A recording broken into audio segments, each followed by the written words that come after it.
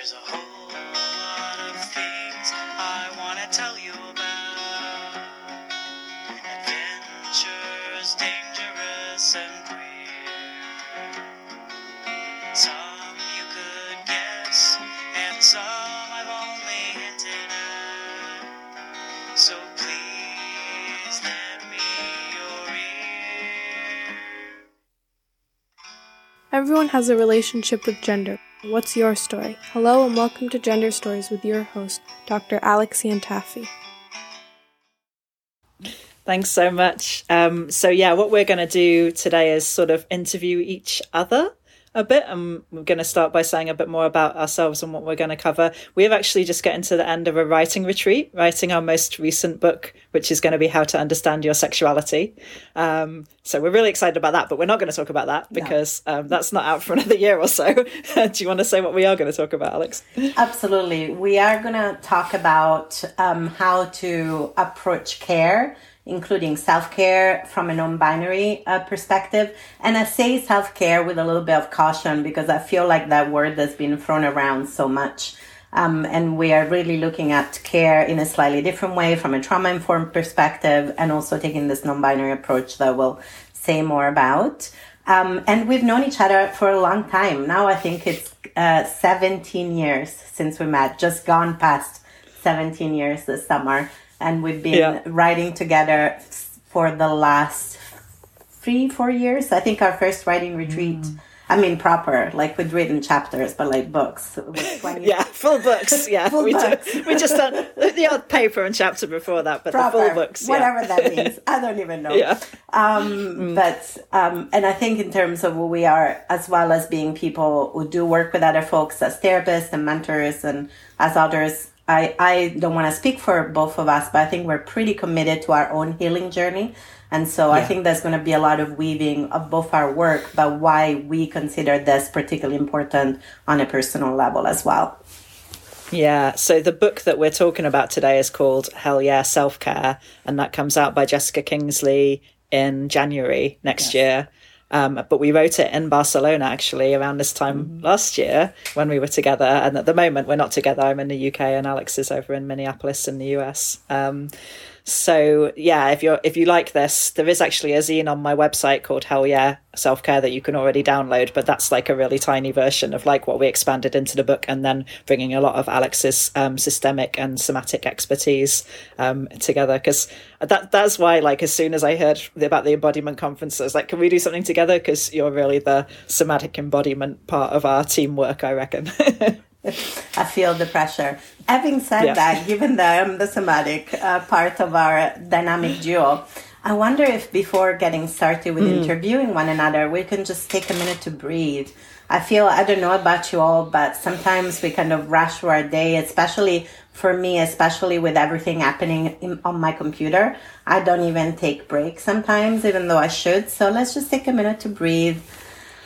And arrive, just in case you've been rushing through your day, whether it's morning, evening, night, whatever time of day it is where you are. It's amazing to see people from all over the place. And as you breathe, just see if you can relax a little bit more into whatever support is underneath you. You know, maybe it's a chair, maybe it's the ground, maybe it's your bed. Just relax a little bit more and let yourself be held by that support, by the earth and gravity. And I personally want to take a moment to breathe into connection with the earth underneath us, with land. Here the season is turning again and we had our first snow where I am. So acknowledging the changing of the season. Acknowledging that I'm on Dakota and a little bit north of here on Anishinaabe lands, currently known as Minneapolis, Minnesota, and all the complex history that I'm in as a recent immigrant. I'm just breathing into that. Then maybe just one more breath for all the people who've come before us who've made this work possible. We're not the first ones to talk about those ideas, and we've drawn from such an amazing body of work. And so those ancestors of writing and of care and of somatic practices, let's just take a moment to connect to the ancestral web. You know, we're not the first to be doing this work, and I sure hope we're not the last. And then one more breath for ourselves. Being here in this body, doing this work today, listening to one another. Just taking a moment, maybe even to look around where you are. And if there is something that feels pleasant or comforting, just take a moment to connect with that.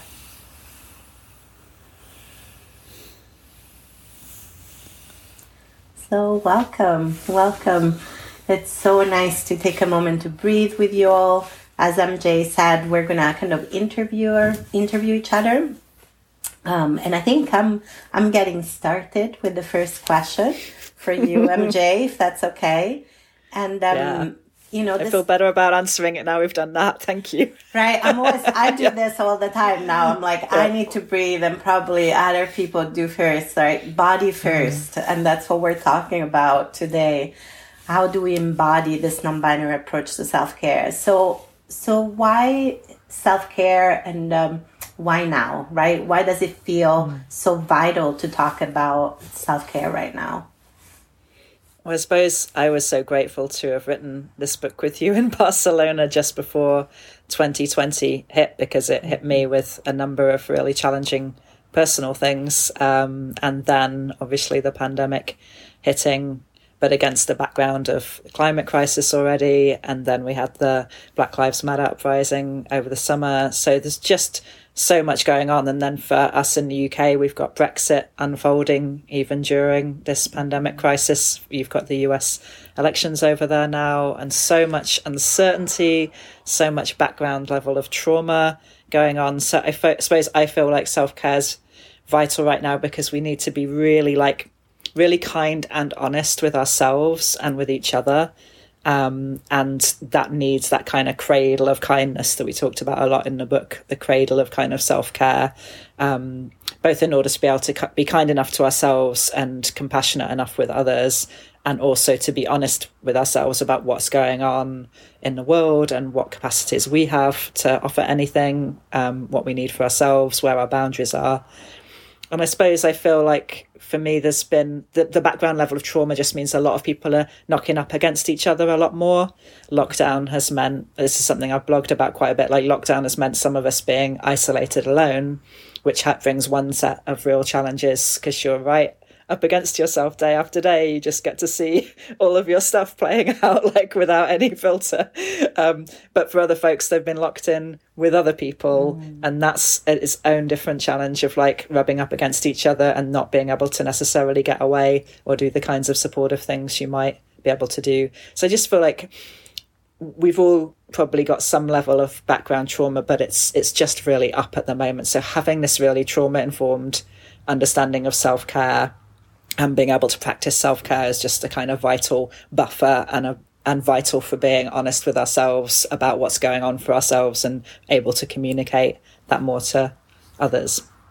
I love that you talked about kindness and how vital it is. And I wonder if I can ask you a follow-up question about what we mean by kindness, because I know that when we say kindness, we're not saying niceness, and maybe I'm biased because I live in Minnesota and I love where Minnesota I live. nice, yeah. But the Minnesota nice, it's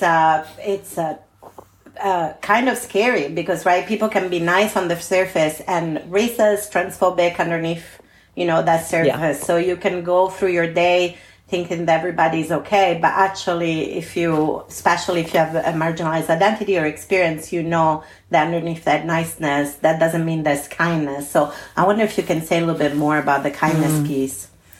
I mean, I feel like that's why I always say kindness and honesty, because I feel like kindness without honesty isn't really kind. It is more nice, this performative, just trying to get people to approve of you and like you. So that's why you need this deep kindness for yourself to actually be able to be honest with yourself, because without the kindness, it's really hard to see what you do and acknowledge it and recognize the impact that it can have. But also, honesty without kindness isn't really honest, because if you're just honest with people in that blunt, like, I'm going to tell them what I think, you're not being honest that you can probably do exactly those same things yourself. So to be really honest with yourself and others, it needs the kindness to recognize, like, we can all do this stuff, especially when we're traumatized. So it's kind of that piece about assuming that, if people aren't doing well, something's going on for them, or all these wider cultures and systems that they're part of are kind of playing out through them, to sort of get, in a way, it gets away from the personalizing it, to really understand why people are where they are.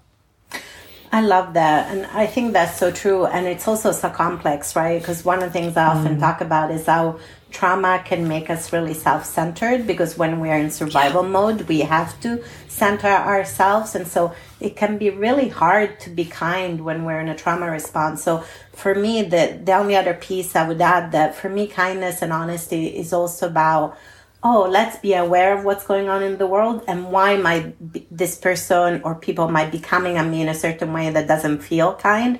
But actually, if I take the big picture under consideration, it makes a lot of sense, right? That there might be something that's coming at me not in the kindest way, and also having that honesty to look at the big picture, right? It's this interplay between the individual and the systemic.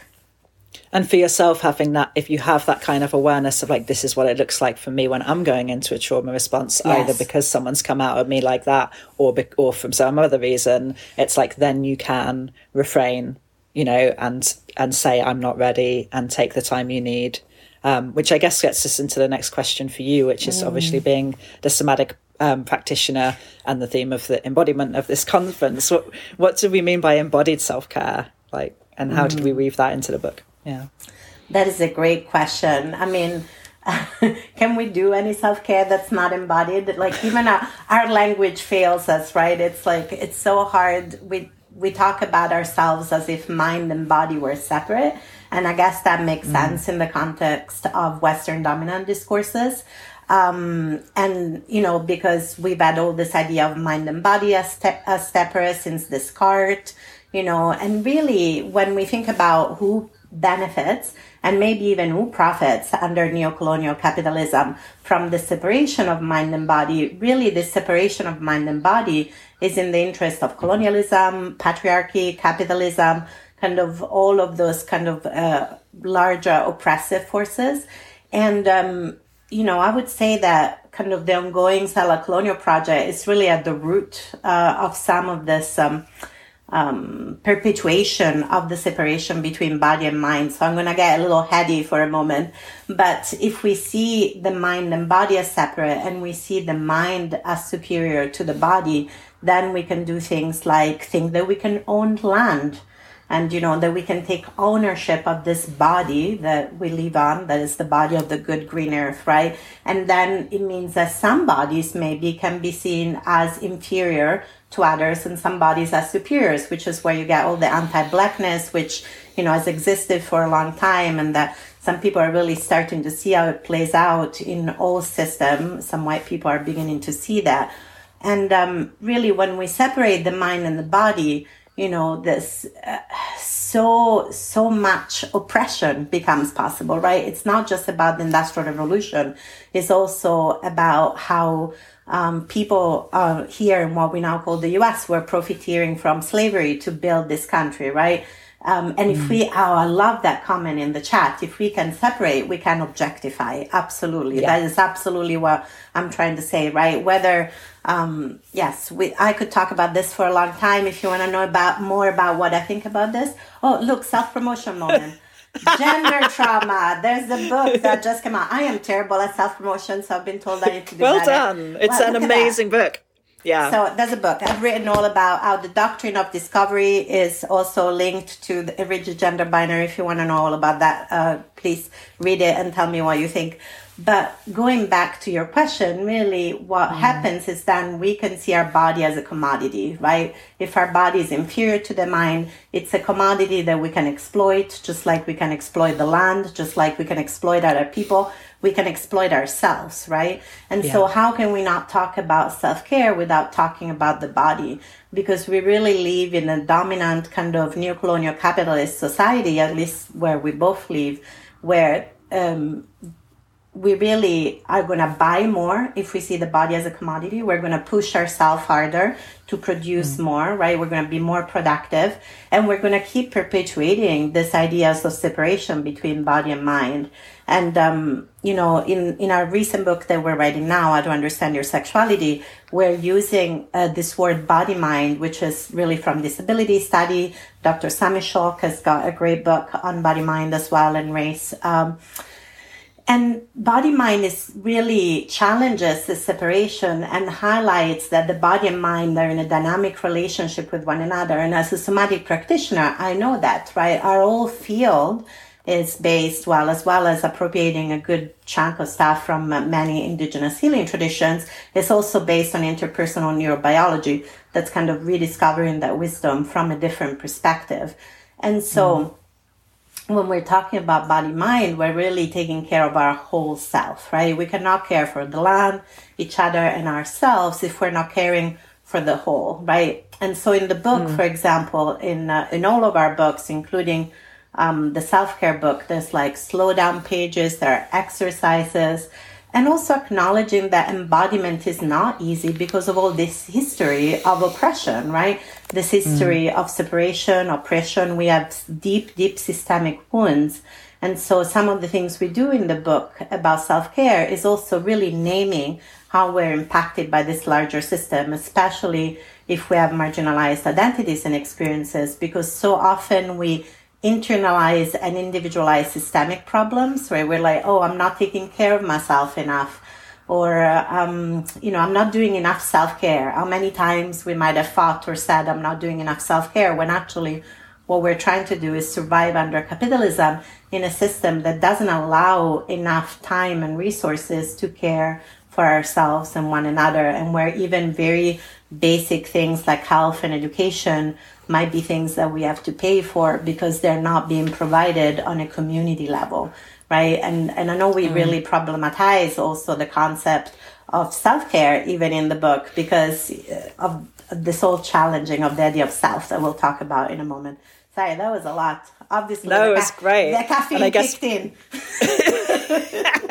Talking about the body mind, you know, you put caffeine in the body mind and something happens. But that was awesome. I agree with the chat. But I was thinking, like, we also talk a lot in the book about staying with feelings, right? And it makes me think, I think Gabor Mate was talking at this conference, right? And this stuff about how we're at so much more at risk of mental and physical health problems if we can't know our needs, if we can't know our boundaries, and if we can't feel our feelings. Like, that's what I really get from his work. And so we talk a lot in the book about, like, given that we're probably trained, you know, in this culture, but often in our families due to intergenerational trauma, which is something you talk a lot about, then, you know, it's just really hard. And for me, it's been really hard my whole life. I wouldn't say I have been very embodied, you know, it's all been in the head. And so I'm really learning this piece about how do we stay with feelings? How do we learn when we're yes, no, or maybe? How do we articulate our boundaries and our needs, right? So all of that requires the somatic and the embodied piece.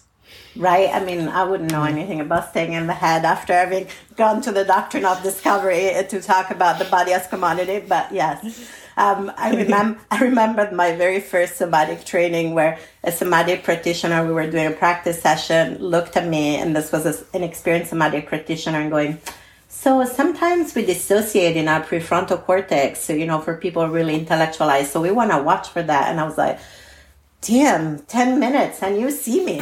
Yeah. Like, I've been with the same therapist for over a decade. I don't think she pointed it quite that, you know, and that sharply. And that's the thing, that when we go to the body, we know what we need, but we cannot go to the body if we've never been taught how to go to the body, right? Yeah. So many feelings about this topic. So, but I want to talk about all the other things we want to talk about. So we don't just talk about the body in our books, right? Because we take all the systems into account, there are other themes that we talk about a lot, which we're also very passionate about, which are gender, sex and sexuality, and relationship expansiveness. Like, we care so much about gender, sex and sexuality, relationships, disability, like all this kind of big ideas.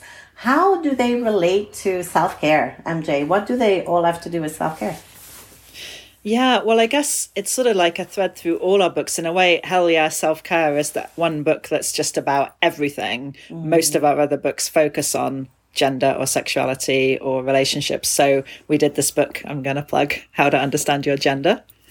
Jules Shields' amazing cover there. And then we're doing this whole series now. So it's How to Understand Your Gender. Then we're doing sexuality at the moment. And then we also do doing relationships in a couple of years, hopefully. And I guess we see it all as like completely intermingled, right? Because I guess the norms of gender and sexuality and relationships are part of what does so much damage to people. And it does a lot of damage whether people are trying to rigidly adhere to those norms and try to be very, a real man or a real woman, or trying to be very heteronormative, or trying to do relationships in a particular way. But it also obviously really harms those who are marginalized and oppressed in relation to their gender, sexuality and relationship. So part of this whole piece of like the self-care book is this, it's not individualized self-care, which is the real problem with what's kind of happened to self-care. Similar to what's happened with mindfulness, it becomes this very individual tools to like fix yourself, rather than recognizing that it's the systems and structures that harm us, and that those need to change. And so what we can do I've called them anti-self-help books, the kind of books that we write rather than self-help books, because it's much more about alerting people to these cultural messages and the systems and structures that surround us, and how to survive in those worlds, and also to how to create their own systems and structures of support to kind of be a buffer against so much of that toxicity, rather than giving people these very individualized kind of techniques and tools, which seems, really problematic, because it's that whole kind of wider cultural idea that it's something wrong with you that needs fixing, rather than something wrong with the world out there. Does that make sense? It does make so much sense. And what strikes me as I'm listening to you is just how relational this approach is. And I know that when you name and then we're doing a relationship book at the moment of end to forehead, oh my God, that is going to be probably the hardest book we've ever written. I think we've talked about that. Yeah. And, when I bring it back to this, in a way, I'm thinking about how relational this approach is, and how challenging it can be to be relational in the context of all this, in the context of all this big stories that we have in the world about how our bodies are gendered, how our bodies are sexualized, racialized, and then try to relate to each other. It feels really challenging. I don't know, this is I'm going to go off script, but I'm really curious about whether you have some thoughts about how that impacts our capacity to care for ourselves and one another a little bit as well. Oh, yeah. Again, it comes back to this sort of objectifying piece, doesn't it? Of people are being, it's very us and them, who agrees with me and who doesn't, who's doing this in the right way and who's doing this in the wrong way. And then it's also non-consensual, the kind of structures you were referring to before. They really rely on non-consensual treatment, as you said, treating some bodies as inferior to others, and they rely, and neoliberal capitalism relies on us non-consensually treating ourselves in order to produce more all the time, and to sort of monitor ourselves all the time. It's based on consuming more and more and more, right? So you have to get people to want to consume more and more and more. And how's that done? By encouraging people to monitor themselves, compare themselves to others, judge themselves. And I feel like that's just all ramped up under the pandemic as well. There's a real encouragement to shame people in relation to how they're behaving, again, to separate and to see this group as bad and this group as good, or this individual as bad and this as good. So it's really about, the challenging of relating under all these conditions is huge, but it's about how can we relate differently in that kind and honest way that we were talking about before? How can we do that? And how can we see the problem as these messages and these systems rather than the problem as either it's my fault or it's that other individual's fault? Absolutely. You know, I'm thinking about the issue of taking care of children who are being schooled at home at the moment and trying to work, and how that can become like, is this an issue? You know, so much falls on folks who are assigned female at birth in terms of house labor, and is this an issue on an individual family level, or is this an issue of a structure, the structure of capitalism that we live under, the structure of a gender, the structures of the patriarchy, and so it's so much bigger than what's going on in one family, in one household, right? But I would love for you, you also mentioned consent, which is so key to a lot of the work we do. And often people haven't come across the idea of self-consent. In a way, you know, a relationship with ourselves is one of the foundational relationships in our lives. And can you say a little bit more about self-consent and how that plays out when we're talking about embodied self-care? Yeah, I mean, I guess it's the big work I've been doing this year, and I've been blogging quite a lot about it, is really to reach a position of better self-consent, you know, with myself. And I think we're trained out of it, you know, not just in the obvious ways of like kids are encouraged to have touch that they don't want, and they have to do things that they don't want to do. They're not really encouraged to tune into their feelings. They're encouraged to override them. Self-consent is about, you know, learning how to tune into yourself. And again, this, you know, where is your yes, no, and maybe? Like, where are your boundaries? Where are your needs? How can you know who's safe enough to articulate those with? Consent for me is about feeling free enough and safe enough to bring yourself to any encounter or any interaction. And it's self-consent is learning, again, on a really embodied level, like, what does it feel like when I feel safe enough and free enough? What does it feel like when I don't? Like I'm doing it around anything. And I think that's where mindfulness does come in, is that like the pause, even like just sitting for a moment between tasks, you can learn then to really like check in, like, what do I feel up for doing next, or what do I not, rather than just pushing through. But right up to really big questions like, you know, do I have a relationship with this person or not? It's sort of like the whole spectrum, but of just like really tuning in. And I guess that's where it relates to trauma. So the question I'd throw back to you is like, well, given though that we're all traumatized to some level, and some of us quite a lot, that's what really gets in the way of being able to do the self-consent. And as you said, often to be kind with others is really hard when you're traumatized. So how do you bring in the trauma-informed approach there? Right. What a great question. How can I not bring the trauma-informed approach? I love that somebody in the chat said we treat ourselves the way we were treated as children. And that is so true. You know, we know more and more how easily trauma is passed down within the family. And sometimes even when people cannot identify like a big T trauma, I think that sometimes when people think about trauma, it's like, well, nobody beat me and nobody abused me, you know, and some of us have had those experiences, right? But trauma is not just those things that might be much more apparent. Trauma is also not getting what we need as we grow up, right? When we come into the world as these little beings that have no nervous system containment, we need to be scaffolded by our caregivers into nervous system regulation, you know, into being able, you talked about sitting with feelings. Well, we can only sit with feelings if feelings don't feel so overwhelmed that we feel we might literally die if the feelings are like too big, right? Exactly. Yes. There's like large T trauma, small T trauma, and it's all trauma. And sometimes my clients say, oh, Alex, so does everybody have trauma? You talk about trauma all the time. And I'm like, how is it possible under ongoing settler colonial, patriarchal, racist, white supremacist states not to be traumatized? Right? Even the place where I live was literally founded on trauma and exploitation. So of course, everybody's traumatized, right? And then that trauma, that big kind of historical, cultural, social trauma trickles down through our families, right? In lots of different ways. And sometimes we might not be able to pinpoint something that has happened to us or something that has happened to our parents. But then as you kind of,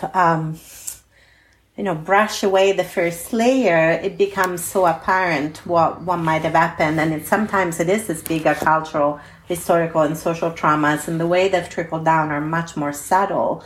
So it doesn't have to be this like single incident, but it's about our nervous system, and not just our individual nervous system, but our collective nervous system, right? So there are people like Tadao Zumi, for example, that are doing work around cultural somatics. And I think that that's so important to think about that larger kind of trauma, which is where I will slowly pass over the screen my book again. Look at me, twice in one talk. I am totally buying into neo-colonial liberal capitalism because I need to also survive under capitalism right now. I mean, for our but if you read the book, then you'll want to dismantle it. So this is the whole right. paradox. That's what I think too. Especially if you're a therapist or a counselor or a coach. This book is really for educators, counselor, coaches, therapists. But going back, and it is all about the trauma of a rigid gender binary and how it impacts everybody.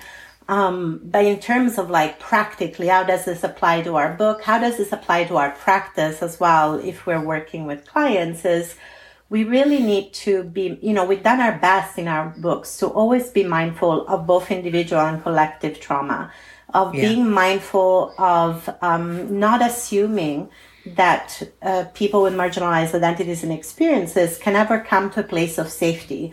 I know when I started to do my somatic training, that was one of the things I knew that what I was going in was not a social justice environment. But one of the things that was frustrating was really to think about the fact that there was this assumption that there would be a place of safety, that my body could know safety, and if we have marginalized identities and experiences, how can our body ever know safety in the current condition, right?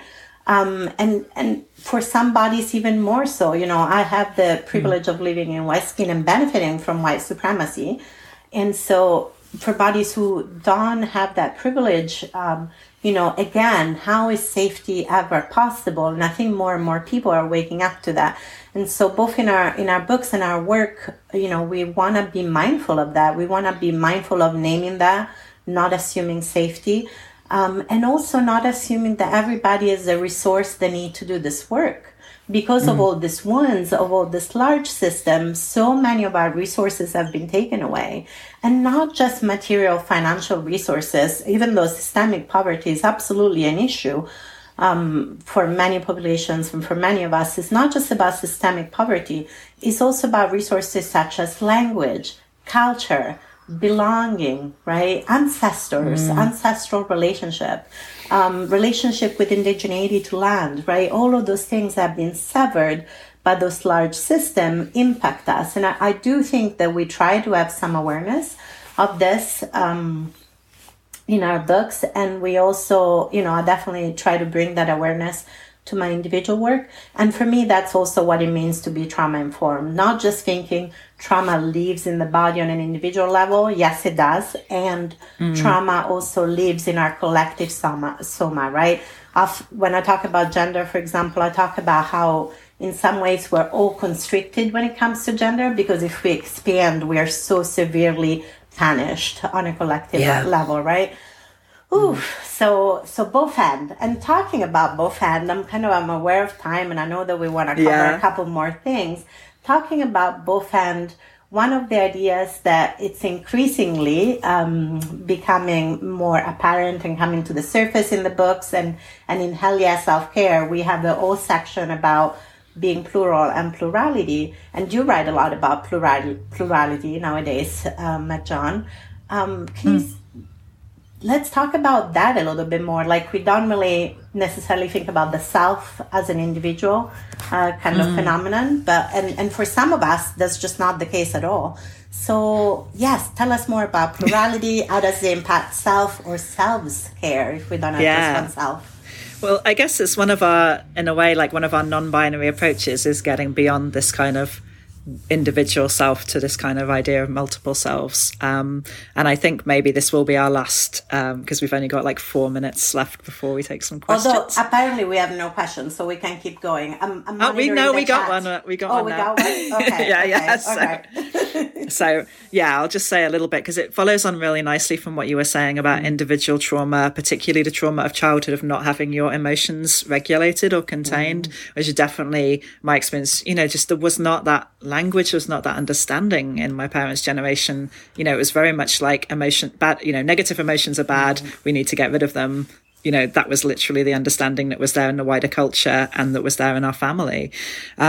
So really the work I've been doing around plurality has been a lot about different sides of me holding different feelings. Or you could say I'm really influenced by Janina Fisher's work, who thinks about it as different sides holding the different trauma patterns. Yes. So people talk about fight, flight, freeze, fawn. Sometimes they talk about attach as one as well. And I really relate to that. So I have different sides of me who really, they feel like different parts that hold the shame, that hold the fear, that hold the real yearning for connection, that hold anger, and that hold a kind of like trapped feeling. So a lot of my work, of this embodied work of staying with the feelings and learning how to self-regulate or self-contain or self-attune, has been about being able to separate, as Janina Fisher describes in her excellent book, of like separate a kind of more parental part. Yeah, Janina draws on Richard Schwartz's internal family systems model. So yeah, but you can also read, there's so many different authors who talk about plurality,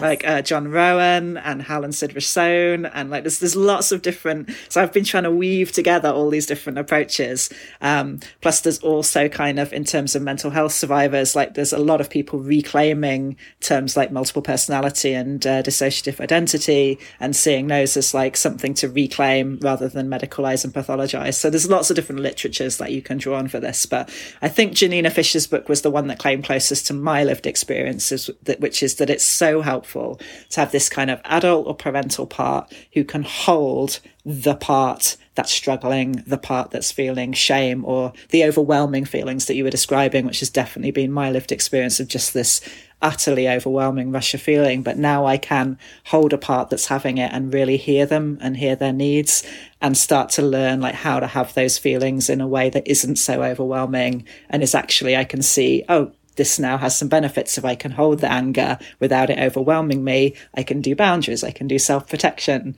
If I can hold fear, I can learn, okay, this is telling me something that I need to take attention, pay attention to, right? Mm-hmm.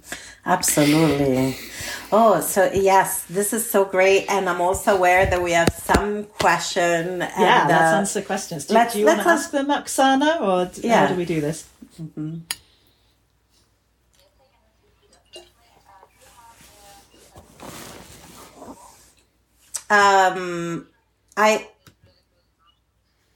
Yes, we do. Yeah, I can see the question and answer. Shall I go with it? Yeah, go for it.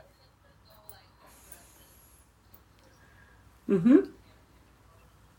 All right. So, Meg-John, I'll read the question. Do you have any practical ideas or somatic practices for helping people to deal with the different ways oppressive structures, such as heterosexism, transphobia, and so on, show up in their queer and polyam relationships?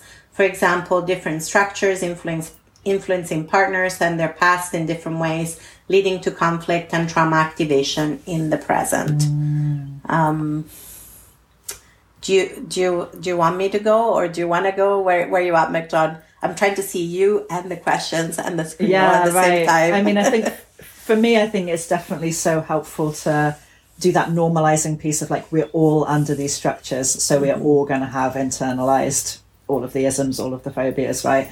But having some time, like when you're in relation with others, when you're in close relation, to like do some of that mapping of like, what was your background? Like we do a lot of this in our books, like what are the cultural messages around you growing up? What was your community? What was your family?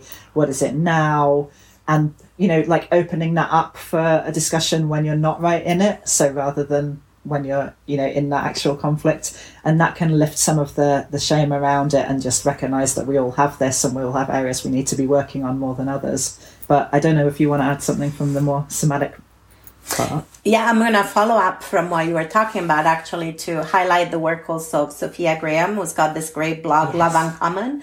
And Sophia does talk about, for example, when you're not in conflict, to make agreements about how do you want to show up in conflict so that there are real agreements in your relationships about how to show up in conflict. And somebody in the chat had also talked about how anger is not seen as acceptable, which is so in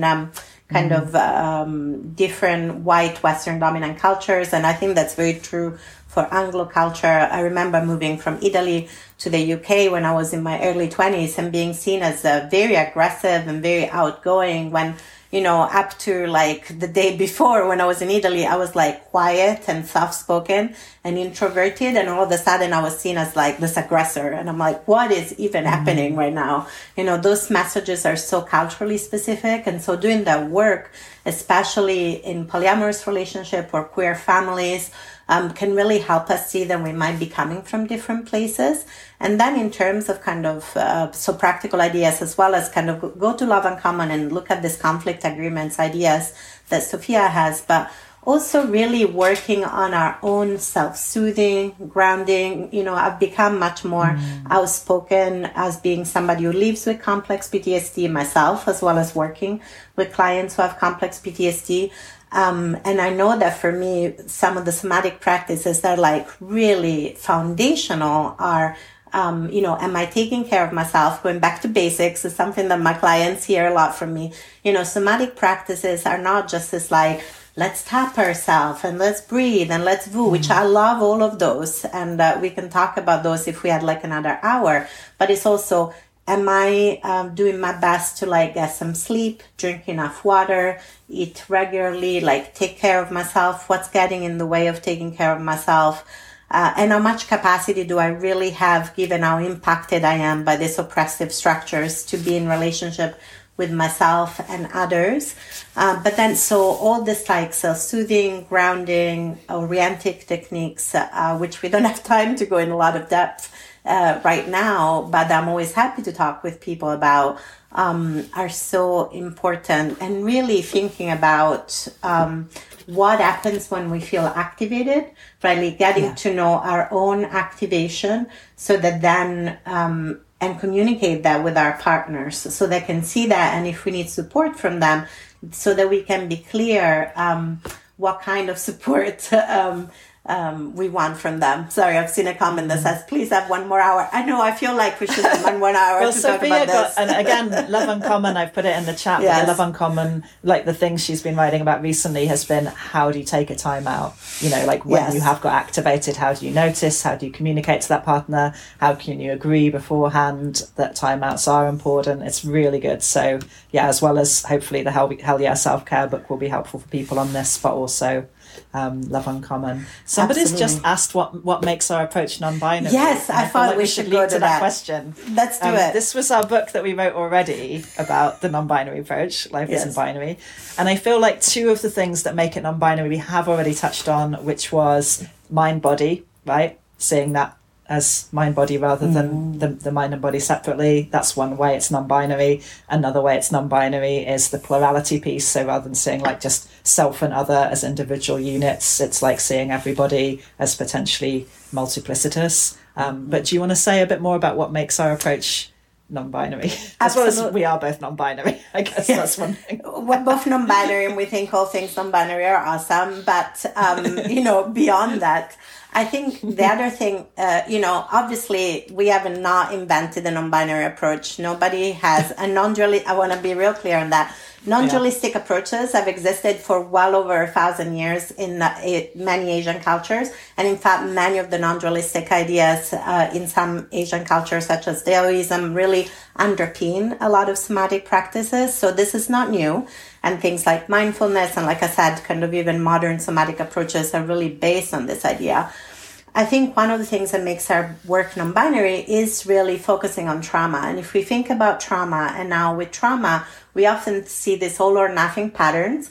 Well, my clients see me do this with my hands all the time. One hand goes from one hand to the other, because all or nothing thinking and trauma patterns show up in our lives every day in a million ways. Kind of goes back to the question as well that was asked earlier in terms of what do you find most helpful. Actually, it is challenging kind of this polarized, extreme way of thinking. Because when like that person was safe and now they're dangerous, I thought exactly you were right, but I think that you're wrong. You're good, you're bad. Yeah. You're good, you're bad. And also, I'm good or bad. I'm good. This or bad, is the right or wrong way. This is what I should or shouldn't do, right? This kind of, with this polarized all or nothing thinking, there cannot be any nuance and there cannot be any compassion.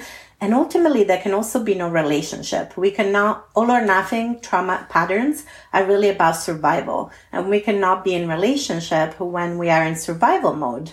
Right? There's, to have a little geek moment, I've really been getting into the series 100 on Netflix, and I won't spoiler it. But really, one of the big themes is who is with us and who is the other, right? And now when we're in extreme survival situations, we cannot really relate to humanity. But also, if it's like my family, my people, other people, that's not going to help us survive collectively either, right? So a non-binary approach is foundational, I think, to that kindness and honesty that you were talking about at the beginning. It's foundational to challenge the separation between body and mind. It's also foundational to challenge the separation between self and other, right? Often when we're in a trauma survival response, we think either my needs can be met or somebody else's needs can be met. You know, it's this scarcity mentality. And so approaching self-care in a non-binary way is also saying there is no self-care, other care. There is care. There is community care. There is interdependent care. You know, going back to those ideas that have never went away for many indigenous cultures and other cultures, that there is not this separation between self and other, between self and community, but that this both and approach and really bringing it to life much more. And again, I'm aware that we have more questions and I could say I want to more, just tag a little bit onto that because I think it relates to the plural piece as well. And a lot of what we've been saying is I think that capitalism and developmental trauma and how those come together, they make a lot of us become this binary, which is basically we believe really fundamentally we're bad and we try to hide that and push it down and we create a front that's good, and we have to be really good in order to counter that fear that we're really bad. So we become this good and bad, right? And we can't care for ourselves very well because we can't really love and care for the good because we know it's kind of fake and that we're really bad, right? So I feel like for me, a lot of the plural work, a lot of the trauma book work, a lot of the work is about shifting from that model of there's this fake goodness with this real badness underneath to really challenging that that can't be the case, and that it's challenging seeing that out there that people are either good or bad, and also challenging seeing it in here. It's such a relief to recognize that you're not this perfect person that you've been presenting that's not really real, but you're also not that fundamentally flawed, terrible person that neoliberal capitalism tries to tell you that you are in order to buy products, right? Exactly. You're just a human. And, there are a couple of questions about safety that I think segue really well from there. There's a question about, is it possible to create a feeling of safety and agency when we're fundamentally unsafe in the world we live in? And the other question is, what are some of the things people from sexual and gender minorities can do to take care of ourselves and feel safe? And so I really, that again, that's where the non-binary approach comes in, and that all or nothing, right? If we think in all or nothing patterns, then I'm either safe or unsafe. But if we challenge that and we're like, well, I am maybe unsafe on a global level, that is true on many levels. However, what are the relative contexts of safety that I have? Right now, I am safe in my home and my household and my closest group of folks, and relatively safe in my community. So can there be degrees of safety and agency? I do not necessarily have as much agency as people with more privileged identities in the world, but I do have a relative degree of agency. And so kind of challenging those all or nothing patterns can really help us challenge also safe, unsafe, powerful or powerless, right? There are lots of degrees of possibilities between powerless and powerful, and between safe and unsafe for all of us, right? And that's right, and it links back to consent, because if consent is about trying to be free, ensure people are as free and as safe as possible, but recognizing that power imbalances between us and cultural scripts will make it hard for people to be free. No one's going to ever be totally free and safe under a really non-consensual culture, but we can try our best to maximize our own freedom and safety and that of others in the ways that we can, by kind of recognizing those power imbalances and their impact, recognizing the cultural scripts and offering alternatives. Absolutely, which goes back to this idea of none of us are free until all of us are free, which is very foundational to Black liberation movement. And somebody has just asked a really poignant question about, I'm in the US, me too. What effect will our November 3rd election have on safety for such people, and how may they care for themselves? That's a great question. I know that personally, maybe I shouldn't say this publicly, but I will. I know that personally, I do have a safety plan. I know that most trans folks, non-binary folks, folks of color have a safety plan. And also, if we have more financial privilege, can we contribute to ensuring that folks with less privilege, like Black and Brown and Indigenous folks, also have options? So I think it is an issue of interdependence. I think that folks with marginalized identities and experiences are very aware that what's going to happen on November 3rd is really crucial. And, so once more, it's really where's our web of interdependence, and how can we not just think about our individual safety, the safety of our families, including queer families, but also the safety of our community, right? And really noticing how all this fight, flight, freeze, fawn responses come up in us, and try to come back to breath, which is where we started, right? Try to come back to this grounded place, try to come back to a relational place, try to really come back to all of these ideas we talked about, and ask ourselves, how can we hold ourselves and one another in this incredibly scary moment, which is not the first scary moment in U.S. history, and what wisdom is out there that we can tap on, and also how do our ancestral stories impact us? Like, I'm very aware about my people survived in Italy under fascism and how that lives in my body, and am I going to follow the same ancestral patterns or different ancestral patterns, right? In terms of freeze and hide, or flight, or fight, or, and what is possible beyond those, right? Also knowing that those live in our body. I don't know if I'm making sense, so I'll pause so there. Much sense. I'm just aware of the time. I think maybe we have to stop. Is that right, I Oksana? think we have 1 minute. Yeah. Do you want to say anything? 1 minute. 1 minute. I'm very to the minute kind of person. Sorry. These are our books that are already out there. If you're going to share one of your solo books, that's one of my solo books. Oh, yeah, you should. Comic books as well. It's been so great talking today. Thank you for your amazing questions. Been really great. Thank you for this conversation. It's been amazing. And yes, I think that actually Oksana's put our websites also in the chat. And yes, if you want us to talk to you right now, we're on Zoom, so we can talk to anybody anywhere. Contact us, right? And finally, the top tip, maybe from both of you or from one of you, how to stay embodied. Oh, that's one for Alex. Wow, no pressure. I didn't know. I'm such a newbie to being embodied at all. Okay, my two top tips are always. I have two top tips. Breathe.